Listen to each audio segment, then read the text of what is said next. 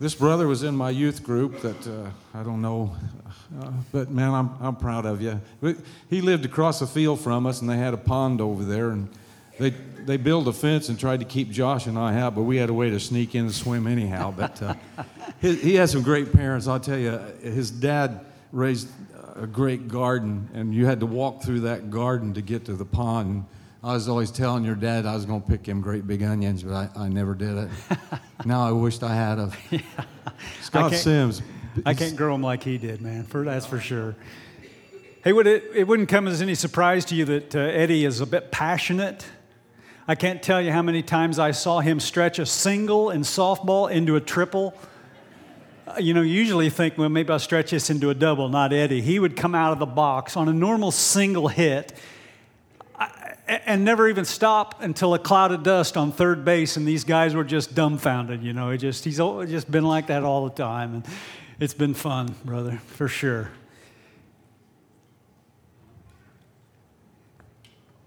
So she says to me, "Come on, Dad, it'll be fun. We'll have a blast," says our oldest daughter to her 50-something-year-old dad about joining her in a 5K. In case you've forgotten your metric system, 3.1 miles. She says to me, "It'll be fun, Dad." Now, mind you, I'm 50-something years old at that point. I hadn't run since college, and even then it was just because some crazy phys ed teacher made us run. But you know how it is when you get 50-something-year-old and you've got a 20-year-old daughter that wants to do something with you, you'll do just about anything to have an excuse to do that. And so, man, I'm all in, and she signs us up, and we're a few months away, and in light of the fact that I wanted to be a few more than 50-something years old, I got to get ready for this thing. And so I devise in my head a training plan, and I take off on the road one day for a little, get into the groove of this running thing. And I know there's a little gravel road not too far down the road from us. And I knew it was not quite a mile, and I said, well, I can do this. Whew, bad plan. Now, I eventually got there, but I was thinking maybe I might fall over in the ditch on the way there, It was rough.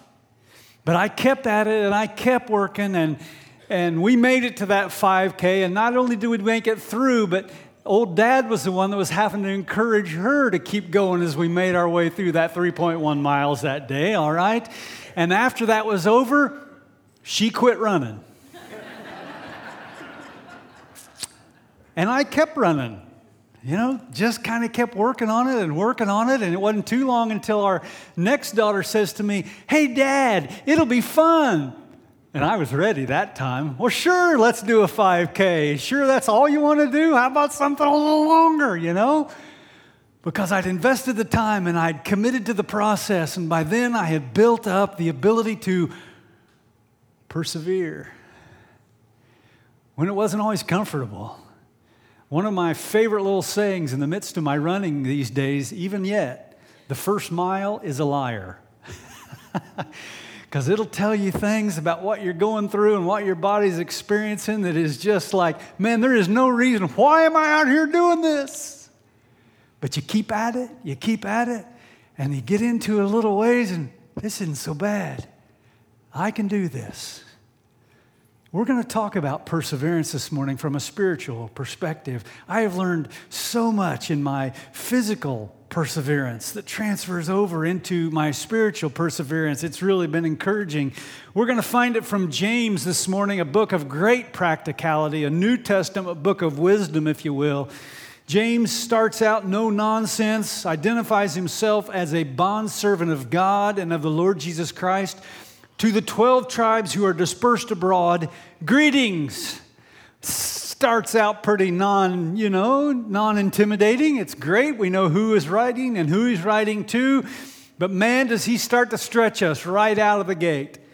Consider it all joy, my brethren, when you encounter various trials. James, you've got to be kidding me. Joy? Not just any joy, but consider it all joy. Maybe some of your translations say pure joy. When you encounter various trials. Naturally speaking, that doesn't make any sense at all. Because I know you experience life the same way I experience life, and the people where I come from experience life. There is a lot of difficult stuff that falls into this category that James identifies here as trials. And the natural reaction, if you're like me, the natural reaction is not joy. It's something else, Joy. From a biblical perspective, joy should... Did you ever fall off of here? I feel with my toe for that little lip. I'm glad that little lip is there, all right? So if I happen to get too far, I'm just going to give a little leap and I'll try not to fall on you, or you catch me or something, so right into that chair. Joy should be a normative experience for those of us who are followers of Jesus. I mean, it's right on the list of the fruit of the Spirit, love and joy, which teaches us that this isn't the same as happiness. I mean, happiness comes and goes with circumstances, right? Happiness based on whether you get rain on your picnic or not. That's out here on the surface. It comes and goes, but joy is much deeper.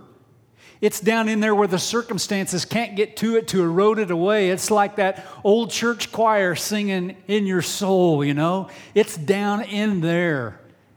It's produced by the Holy Spirit. That is the only way we can view this when he talks to us about having joy when we encounter various trials. Trials are all that stuff of the broken world that we encounter where relationships don't go the way we think that they ought to, when they can often bring pain and discouragement and disappointment into our lives. Sometimes the people that we know and love the most are seem to be the source of some of the most hurtful things in our relationships, in our work situations, out there that, my gosh, sometimes it's just unbelievable what can come at us in our work situations. And James says, when you're encountering that stuff, you count it all joy. When your bodies get broken and weary and aren't working like they did when you were a young man or a young woman, and we all know about those situations where even young men and young women's bodies begin to fail them, and yet James doesn't differ the message. He says, count it all joy when you encounter various trials. When we embrace this concept, and as I see that in the lives of people these days, I know that God has done a special work in the lives of people who are able to embrace that and say, yeah, absolutely, I know joy even in the midst of the difficult circumstances. My happiness, that outer, it may have not hung in, but my joy is unassailable. For instance, guys, any of you ever, your wife telling you something and because you just don't really like what it is she's telling you, you just kind of get, whoosh, just kind of goes right on. Anybody guilty? You're not going to admit to that? Okay, all right. Well, Jackie had for a couple of months been suggesting to me that when she stepped out the front door, she was catching a little whiff of sewer. Well, I didn't want to hear about that. I think your sniffer's wrong, girl. I don't know what's the matter with you. What's the problem here? It's probably those cats you've got all over the place. So don't be talking to me about that. I don't want to hear it. Because we live in the country. And it's not like I can call the city to come out and find out how come there's a smell of sewer at our front door. I knew what it meant. There was a struggle in the septic system. And we've lived where we live for 22 years now, and I'd never once touched the thing. Never. I kind of knew the general vicinity of where it was, but that was it. It had always worked fine, and I never smelled a thing. I assumed everything was good. She kept mentioning it, and the old happiness meter started to back off. Compounded all the more one day when I went out and did a little looking around and found a wet spot in the yard and bent over. You know, I'm a farm boy, so I bent over and took a big drag and, oh, hello. I knew I'd found the general vicinity. At that point, the happy meter was gone. I mean, it was pegged on the E. But as I got my shovel and started digging, I had no idea how long it was going to take me to find this crazy thing and get down to that thing. Second shovel, I hit something hard. All of a sudden, the old happiness meter started coming back up because sure enough, I'd found the top of that septic system and it was no big deal. That's how quick happiness can come and go, but joy is different. Joy is deeper. No matter the circumstance, according to James, we can respond with joy in our hearts. The circumstances won't change it. And when we get to that place, when we get to that point, when we begin to recognize that capacity within ourselves, we'll know that God has done some significant work in our lives.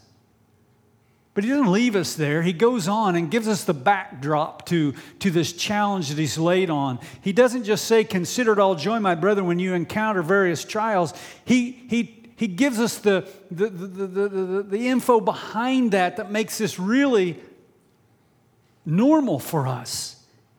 He says, knowing that the testing of your faith produces endurance.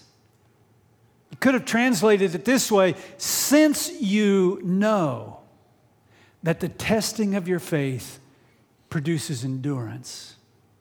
What he starts unfolding for us there at that point is how on earth can we face trials with joy? When we're in the midst of all that brokenness and pain and difficulty, how can we do that? He says, well, because of what else you know. You know there's more to the story.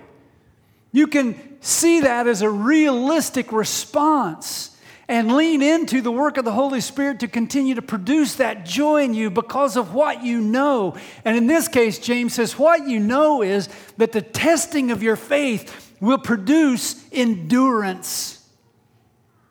That this trial that you find yourself facing, now mind you, this is the same as something that you brought on yourself, a difficult situation that has come because of rebellion and you have unleashed the disciplinary action of God in your life. Think David and Bathsheba and some of the chaos that he unleashed in his life down the road.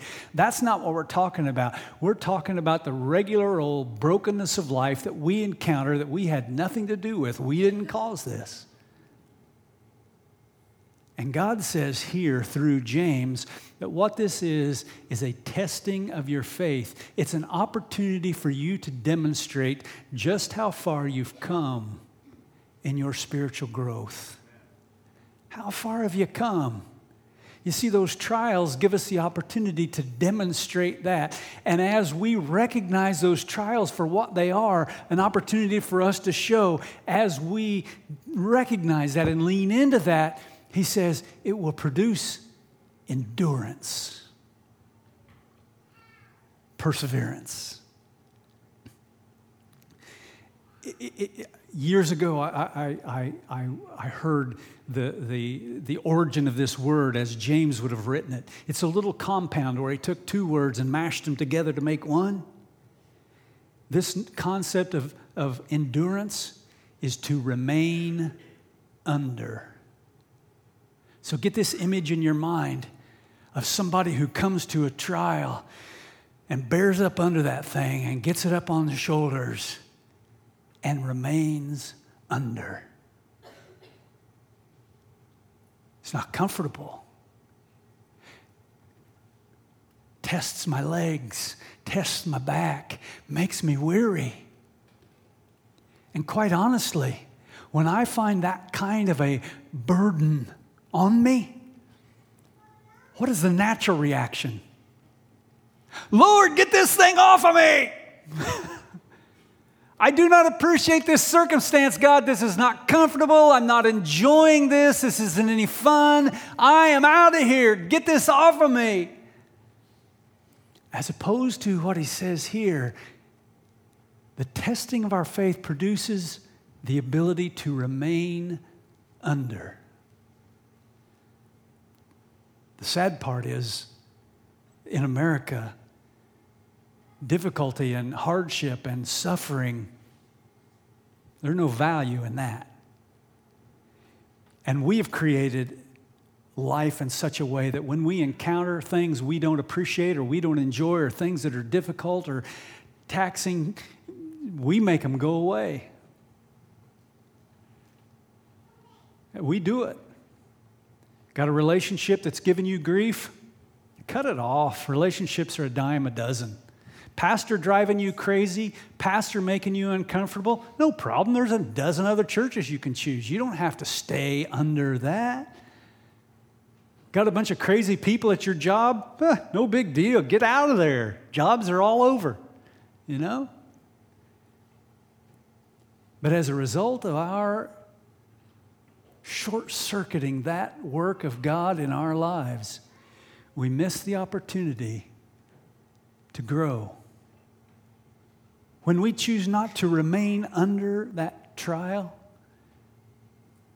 we miss the growth process that God intended to bring to us as a result of that difficulty.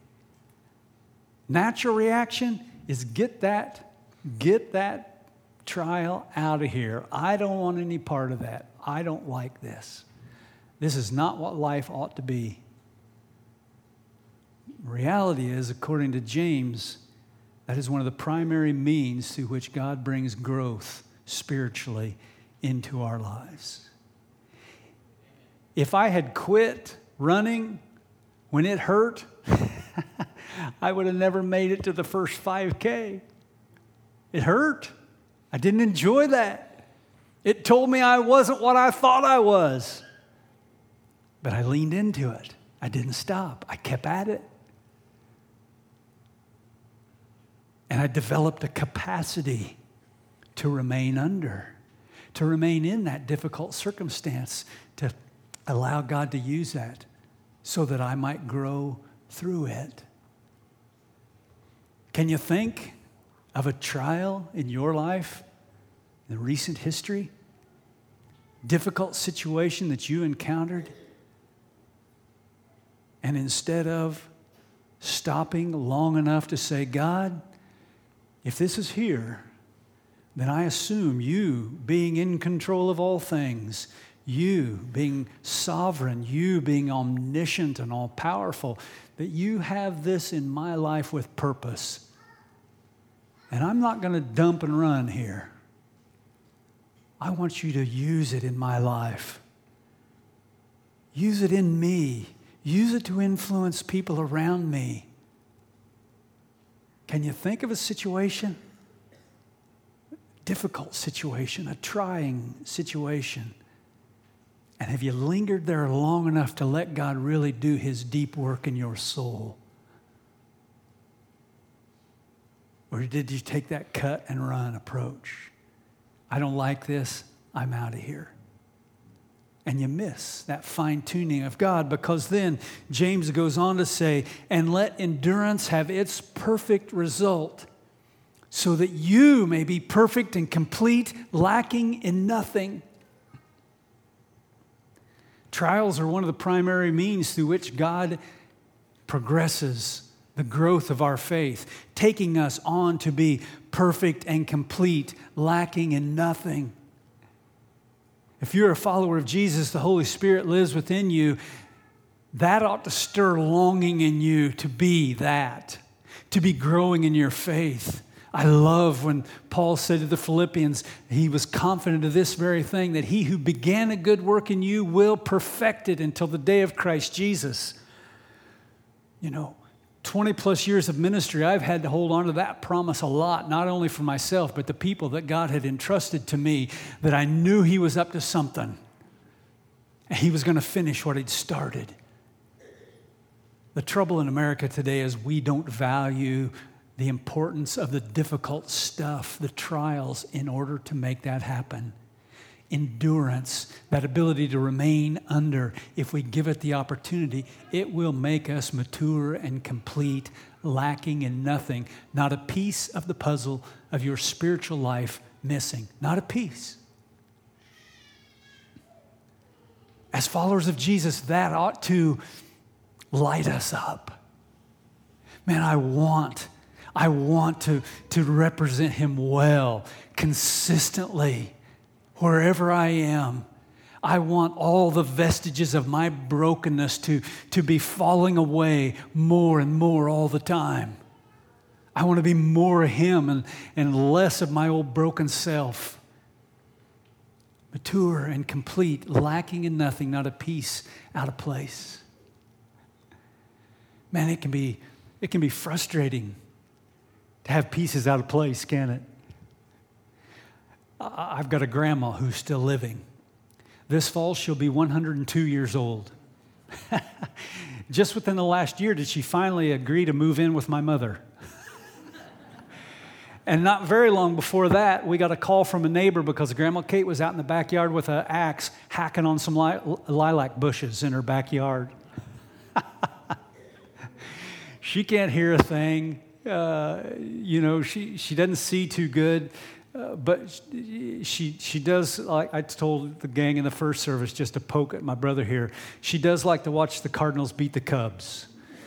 It brings her some joy, so she doesn't happen as much as she'd like. You guys ought to be bringing a little more joy to Grandma Kate, but nonetheless. She does do jigsaw puzzles. And she'll stand for hours at my mom's dining room table with a bright light on all these puzzle pieces, and she's working those puzzles. And Mom has finally had to relent to going to Goodwill and Catholic Charities and those kind of places, finding used puzzles because Graham just burns through them. She loves doing puzzles. And once in a while, she'll get toward the end, and man, is she frustrated when one of those used puzzles didn't come with all the pieces.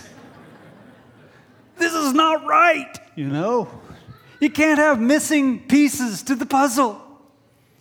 Oh, if we were so passionate about being complete in Jesus as Grandma Kate is about puzzles being all there. If it mattered to us that much, our Lord would meet us in the middle of that process, even in the middle of the things that sometimes we think are more than we can bear, things that are going to crush us by their heavy load. That's the time to lean in, because that's when He's doing some of His very best work in our lives. Resist the temptation to run away from that. Remain under, because as you do so, that endurance that develops will catapult you down, will accelerate you being mature and complete, lacking in nothing.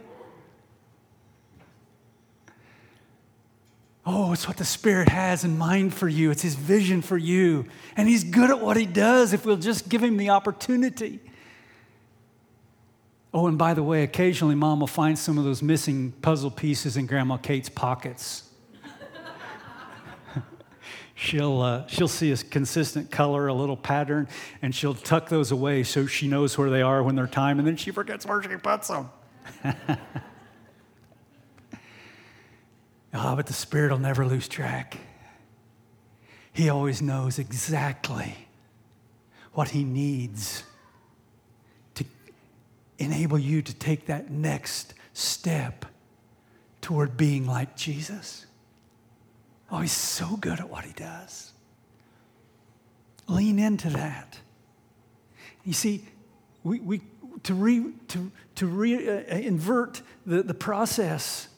If we start at the end and know that maturity is our goal, to be like Jesus and to grow to maturity complete and lacking in nothing, and that endurance is going to be a key part of that we remain under the trial, then all of a sudden James doesn't seem like a crazy man when he says, consider it all joy when you encounter various trials, because you recognize, man, God is in the middle of this difficult stuff. He's got something in mind. I'm not going to make this go away. I'm going to trust Him through it, because I want to be like Jesus. I want to allow Him to use me, to position me to become exactly who He wants me to be. It's a consistent theme throughout Scripture. Peter, who was a contemporary of James, one of the 12, as you know, the impulsive one, writes in his first letter, by the way, to other people who were suffering greatly He says, and speaking of believers, he said, who are protected by the power of God through faith for a salvation ready to be revealed in the last time. In this you greatly rejoice. You hear the joy word there? In this you greatly rejoice, even though now for a little while, if necessary, you have been distressed by various trials. Folks, this isn't something strange. This is something universal to us as a people of faith, to be distressed by trials. And we know nothing like they knew of suffering. I mean, this is an era where the government was purposely in pursuit of them for persecution and determined that they would cease to be. And he says, even in the middle of that, Peter says, you rejoice greatly. Even though now for a little while, if necessary, you've been distressed by various trials, so that the proof of your faith, being more precious than gold, which is perishable, even though tested by fire, may be found to result in praise and glory and honor at the revelation of Jesus Christ. He says, look on down the road. Look to see what's coming. When it's finally at the end of the journey, and we have invested ourselves in our relationship with God in our every waking moment of this life. And by the way, that's the real emphasis of eternal life, is a relationship with our Creator and His Son Jesus. Side note, John 17:3 and 4. Look it up later, but that's where he says, listen, he says, eternal life is not just about golden streets and singing around the throne of God, although that's there. We can chapter and verse that. He says it's knowing God and Jesus. Relationship with Him. When we set our sights on that, and recognize we want to be prepared for that moment when we'll stand before Him so that there will be ample amounts of praise and glory and honor that come to Christ as a result of the way we have chosen to live our lives. Man, it'll be worth it then, no matter what it is that you have gone through here, no matter what sacrifices you have made, no matter what kind of suffering you have endured, it'll be worth it then. I told you I'd kept running, right? It's been 4 years ago. I'm still learning about that, running business. But recently, I managed to complete a half marathon, 13.1 miles or whatever it is. And this picture here might not tell the whole story. Because trust me, when I came around the corner and I saw that little photographer gal there, the only thing I could think in my mind was, what on earth am I doing out here? I'm now 57 years old and I just ran 13 miles. My legs are tired. My feet hurt. I don't know if I can still breathe. And that's telling you nothing about what's going on between my ears. And it's like, what are you doing out here? I don't really know. You know. But the reality of it was the smile that crept onto my face is because I could see the finish line from here. And no matter how much suffering I've done from the beginning to this point, finish line always looks good. One of these days, our journey here is going to be done. And if we will join with James, learning the importance of endurance, of remaining under those trials so that our faith, it becomes mature and complete, lacking in nothing, then when we stand before Him, it will be a continuation of the joy that we've experienced all our lives. And the reality of it will be that we will have known in person the truth that God causes all things to work together for good to those who love Him, who are called according to His purpose. No doubt about it.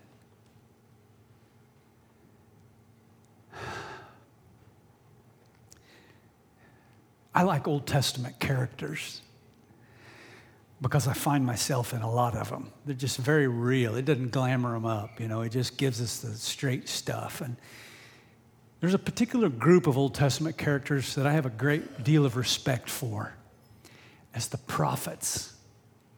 Because the prophets were a special group of people that God sent along late in Israel's experience as a national people group when they were way off track. You know, they had rebelled against God. They were doing so consistently. And God would send these prophets along to get in their face and say, "What are you guys doing out here? This is not God's way." As a result, they weren't real appreciated. And can you imagine how discouraging it could be at times to be a prophet with a message from God, knowing that in all likelihood nobody was going to want to hear it? Years and years ago, I ran across a little dab of encouragement and challenge both ways that came to Jeremiah from our Lord. And he says to him, "If you have run with footmen and they have tired you out, then how can you compete with horses? If you fall down in a land of peace, how will you do in the thicket of the Jordan?" For many years, that concept has encouraged me in the midst of difficulty, that if God was allowing this trial to come into my life, He had purpose for it. It was preparing me for something else. Right now, He was just challenging me to run with a guy in a foot race, but there was going to come a day, if I would commit myself to that I'd be ready to run against a horse. And if I was willing to be faithful in the midst of this land of peace, the day would come where I would be fit to enter into the thicket of the Jordan and represent Him there. God's got purpose in whatever trial it is that you find yourself in today. Beyond a shadow of a doubt, He's got purpose in it. Don't let the difficulty of the moment rob you of what you know about who God is first and how He works second. He's got purpose. What He allows, He has purpose for. Preparation. Oh, it's encouraged me time and time again, to suck it up, buttercup, and keep rolling here. Got work for you to do. Got plans for your life. But the other reality of it that is here is there's potential, as He acknowledges, for us to get tired and to fall down in the midst of those difficulties. The reality of it is, I would be naive to think that some of you haven't encountered already trials that have had that effect on you. Oh, you still love Jesus. You're still here. You're serving, you're doing things. But something happened back there somewhere. A trial came. And as opposed to you learning the process of persevering through it, you got tired and you sat down and your growth stopped right there. I want to encourage you. He is with you. He has not forgotten where you are. He's just waiting for you to re-engage, waiting for you. As this last song is going to encourage us, instruct us, it's just waiting for us to call out to Him again. He's not gone anywhere, waiting to work His plan in your life in spite of the difficulty of the circumstances that you find yourself in. Let's pray together. Father, thanks for this time to share together. Thanks for the truth of your word and the application of it to our lives. Lord, trials are universal. This is a broken world. Things do not work the way you designed them to. And while you're in the process of redeeming and restoring your default settings, God, we're stuck in this place. And yet, in the midst of all the brokenness, Lord, you meet us and enable us. And you mature us. Help us to recognize that process and to lean into it and to welcome that work. Give us great passion, Lord, to grow and mature, to be complete, lacking in nothing. And help us to see how trials are precisely a part of that plan. In Jesus' name I pray, and amen.